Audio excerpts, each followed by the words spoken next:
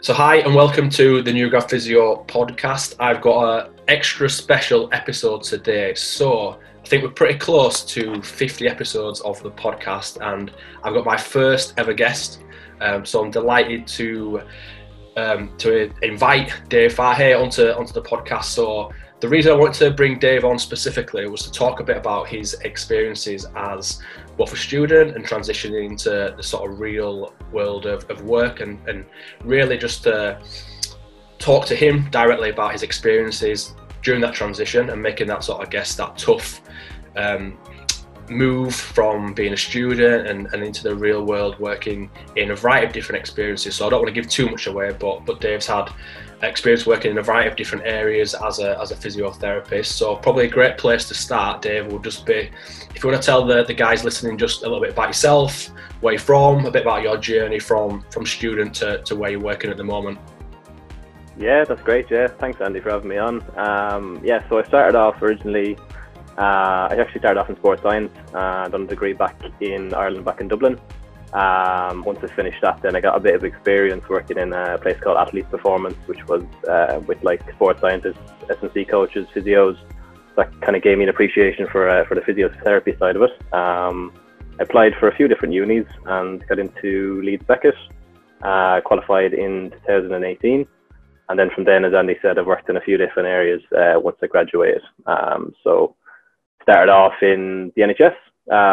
So I got my first job as a band 5 rotational physio, and I'd done only around 6 months in it, to be honest, before another opportunity came up. So I'd done 2 areas in it. I'd done ICU and elderly medicine, which kind of developed a bit of clinical reading skills for me. But I was lucky enough, I suppose, when I was a student that I had a lot of MSK placements. So again, that kind of reaffirmed my interest in that area. When I was qualified as well, I also got a job with Barnsley Football Club. So I was kind of doing that on the side as a part-time physio. So a few evenings, clinics a week, and the matches on the weekend. And then from there, I always knew that I kind of wanted to go into MSK side of things, really, to be honest with you. Just from the experience that I had and the background that I had, but I was kind of struggling to get into it, but I kind of used a few contacts and they set me up with a few interviews, and I was lucky enough to get an interview with a private practice after that. Interview went really well, and then I transitioned out of the NHS into private practice, and that was a bit more what I wanted to do, was a bit more of the patient and caseload that I wanted to deal with, and I suppose from the exposure that I had with Barnsley, it was a bit more MSK based as well, so I was happy out. So I was treating a number of different patients in there, a bit of sport and stuff, a bit of insurance patients as well, self-referrals, so it gave me a bit of a broad overview of different patient groups. But I suppose when I was working with Barnsley at the side, I still knew that I kind of wanted to go into kind of a more of a sporting background. So then, as I said, I was lucky enough then to apply for another job in elite sport from there. So I applied for a job with Leeds United Football Club, and got the job as lead academy physio for Leeds Academy. Cool. So that's all happened obviously quite quickly in many respects. And did you foresee, looking back to your student days, that you'd be where you're at now, probably so quickly? No, to be honest with you, it was quite a quick transition. I would have imagined that I would have done the usual kind of transition into the NHS, done my rotations, maybe done a lot more rotations than I did, to be honest with you. Got a bit more of a grounding, and probably went into a static band 5 or progressed onto a static band 6. But as I said, I was lucky enough, and I developed a good network around me to facilitate my transition in a really quick manner. Cool. And you mentioned before when you were talking, I guess that transition from the NHS role that you had and into private practice, you mentioned that you had some, contacts. Could you tell us a bit more about that, or how you were able to, and not giving out maybe names and things like that, but in terms of what contacts you had and how that helped you to make that transition from the NHS post and into private practice? Yeah, that's fair enough. Yeah. So as I said, I was really lucky when I was a student. Well, I was lucky, and I kind of forced it in a little bit of a way as well. I got on really well with with one of the lecturers that was involved in organising placements. So she kind of put me on a few MSK based ones, and I highlighted to her that I really wanted to go on an elite sport one as well if I could, whether it was rugby, whether it was football, anything at all, I would have jumped at. and she put me into Barnsley, so I was delighted with that. I got a great relationship with the physio in there, and he basically had a lot of contacts as well, and kind of, you know, always kind of looked out for me. He said, once you graduate, etc., there's always a job for you here, which was brilliant, and I got into that job. So that was one contact into Barnsley for me, and then for the NHS into the private practice, again, it was through Barnsley Football Club that I had a contact that referred me onto this practice. And yeah, through that reference, then I was lucky enough to get a really good reference from them. Done an okay interview, obviously, as well, and got into the private practice from there. Cool. So obviously the private practice post came about from a placement as a student at Barnsley, and obviously doing a good job there, which is obviously, that's how, I guess, to add a bit more to that, that's how a lot of, I guess, opportunities come up sometimes for new grads, and there's a phrase that's often bandied around, that it's not sometimes, I guess, what you know and who you know, and I think there's a lot of wrong in that sort of phrase, because it's definitely not the case, because and you'll know yourself now, having worked in those environments, to go into an environment, regardless whether it's the NHS, private practice or sport, you obviously need to be able to walk the walk. You need to be competent with your skills to be able to do your job well, and nobody's going to give you a job just because they know you, or you mate and they feel like you're going to do you a favour. You have to have those clinical competencies to be able to do your job well. But I think the massive advantage that you've got, if you've been in an environment and you've done a good job and people have seen you in the flesh, working with other therapists, with other staff, communicating with the MDT, working with players, patients, whatever it may be, there's less risk associated with employing you, say, in that role, because they've actually seen you do it in real life. Whereas, you're setting yourself apart from another therapist applying for the same role, who's just another, I guess, a name on a CV or a letter of application, and you two might go for the interview together and be very evenly matched in how you perform in the interview room, but because they've seen you in that environment, I think you're always going to obviously put yourself apart. And I'm not saying that's the only reason, but it's probably a reason that's obviously helped you to sort of do that.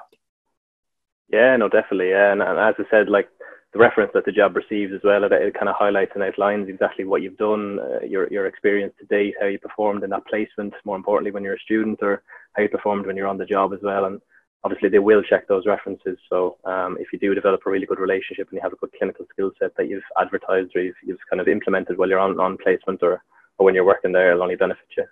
Yeah, so I think that as well, I think one of the main issues that everyone has, students, new grads, and even experienced therapists, sometimes is almost selling yourself. And it's not something that, I know, certainly I talk for myself, like, it's not naturally something that I find easy, and a lot of therapists and people generally don't find it, I guess, that hard I find it quite hard, should I say, to actually showcase your best skills and attributes. I think sometimes we are quite good at highlighting what we're not so good at, our weaknesses, but then being able to showcase what you're good at is often quite hard. So to get that across on a CV or even in an interview could sometimes be very difficult. And I think that's part of almost how we're taught at. We're sometimes taught to focus on the weaknesses and obviously build those up, which is obviously important, but sometimes maybe not focus on our strength. It's sometimes if we neglect those strengths, that's ultimately what makes us good at what we do. And I think if you can harness that, and the point we're probably alluding to there is, even if you're not able to do that well or as well as you'd like yourself, if you can get someone else to do that for you, which is like a reference, I think it's just so easy. If someone else is telling someone else how good you are at certain things or what your best skills and attributes, you almost don't have to do it yourself, which again sometimes can be quite uncomfortable for a lot of therapists. Yeah, no, definitely. Yeah, absolutely. Couldn't highlight that enough, to be honest.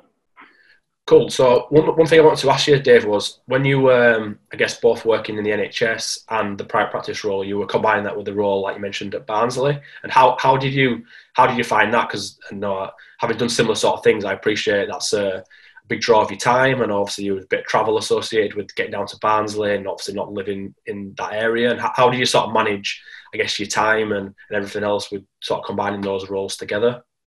Yeah, fair enough. No, at the start, I'm not going to lie, it was quite tiring, especially because I'd literally just started in the NHS, and you're kind of used to, after the 5 weeks come along, that your placement's over and that's it, you finish. But once you start a job, that kind of ends. So you're rolling on months later. And when I got the job in Barnsley, it was the first week I started in the NHS as well, so I paired the two together from the start. And there is days where you come from the job and you're absolutely shattered mentally and physically and emotionally as well, especially from an area like ICU. And you're going to Barnsley, but I kind of viewed it as a hobby as well because I loved it so much. I had a massive interest in sport anyway, so I was just happy to be around the environment and see what was going on with the players and coaches and how the club was developing, etc. So it kind of made it a little bit easier for me to go to Barnsley, even though there was a lot of travel involved. As I said, I viewed it as a hobby and something that I really, really enjoyed. When I was a student there, I developed really good relationships with not just the physios, but the coaches as well. So it was nice to go back and see them and, the part-time physios as well. I'd done a bit of shadowing in the evening clinics when I was a student. I knew a few of the S&C coaches as well from being a student as well. So it was almost like going back to a place where I knew everyone. So it was nice to have a bit of a catch-up on a weekly basis. It was quite tiring because I was there 2 or 3 evenings a week and matches the weekend. But I think when you enjoy something so much, you put a lot more effort into it and kind of happy to go in there and happy to learn. And I suppose when I was there, I kind of realized as well that if I was enjoying it this much and I wanted to go home and do research, or I wanted to go home and investigate this area or look this up, this is probably something that I should go into in the end, really.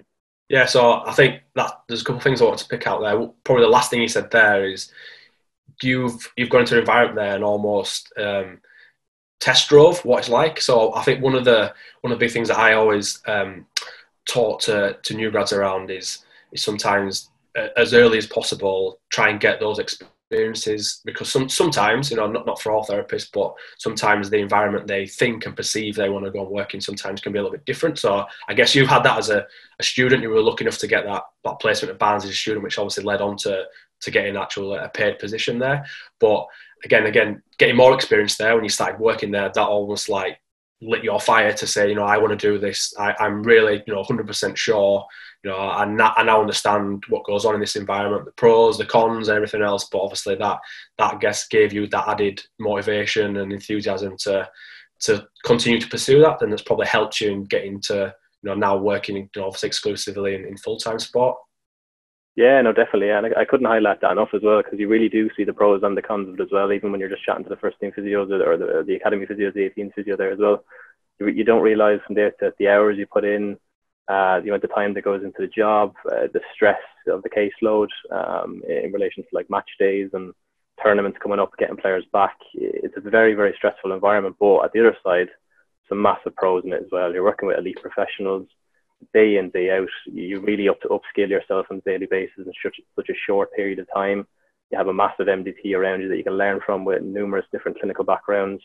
So it was the cons that really, the pros that really outweighed the cons for me to why I went into that job, to be honest. Yeah, and I think that as well, the sort of second thing I wanted to touch on was that you enjoyed it so much. So then when you were talking there, then you were almost like wanting to go away. You were obviously enjoying going to work, enjoying what you were doing there, and plus it was helping you to keep, I guess, motivated and on track with like continued CPD. You were looking into maybe new injuries and things that you maybe, not covered in that much detail in university, or filling in certain blanks of things that you've seen. And obviously enjoying what you're doing obviously makes, I guess, CPD and learning a lot easier. Yeah, 100%. Like, as you said there, I was exposed to injuries in there that I'd never even heard of or dealt with when I was a student. So it was a fantastic experience to learn from the physios that are already there, that had such a clinical background in that area to learn from, and they could point you in the right direction, stuff to look at, or courses you should look at doing, or different areas, different books to read, etc., to upskill yourself. But yeah, if you have an interest in the area, it just makes it a hell of a lot easier for yourself. So looking back now, what would you say? There'll be a lot of guys that you are probably still in contact with from university, or your sort of peer group, and other therapists from other universities who'll be at a couple of years out from graduating now, and what are maybe quite made the same advances in their career as you at the moment. What would you say were some of the main things that maybe have helped you to set yourself apart from those other people and helps you to, I guess, fast track your own career? Yeah, no, fair. I suppose looking back, there was a few things that really I'm glad I done, really, to be honest with you. One of the earliest things I done was, as I said, I was lucky enough to get the placements number one, but I kind of developed really good relationships and developed mentors early on. As I said earlier on, that they'd really be able to guide me in certain areas and kind of identify the pitfalls that they've had, or give me advice about particular jobs, or different bits and pieces like that, just to help you out. Because when you're a new grad and you're a student as well, you're kind of in an unknown area, and you can't really identify where you want to go or how you can get to that area as well. It's very hard to lay out that path. So if you do develop a mentor or a few mentors, I think you're absolutely laughing, because they can just guide you in that direction that you need to be in. Another bit for me was obviously when I graduated, got the job in Barnsley. I was developing really well, but again, I was kind of stagnating in a certain area that I didn't really have an appreciation for a set approach to how I was going to deal with a patient, subjective, objective, etc., treatment. And I eventually, joined the new Grad Physio mentorship, and that gave me that structured approach, gave me that subjective, the objective, the treatment plans, the step planner for me to follow. And it really helped me, number one, in the NHS, even with the medical side of stuff. It helped me in my private practice with patients that I was having problem patients with. And obviously it helped me massively in Barnsley, and eventually I still use it to this day with Leeds as well. So I think they were the main two things for me. I established mentors earlier on, and I got into a mentorship as well with yourself, which really progressed on my career in a really short period of time. Cool. I guess just to sort of finish up, and would there be any other additional advice? Obviously, you mentioned there about, I guess, mentorship and getting that support, but would there anything else that you would maybe advise both students and new grads that they could also do to help them take their sort of first steps towards their own, I guess, dream job and fast track their own career?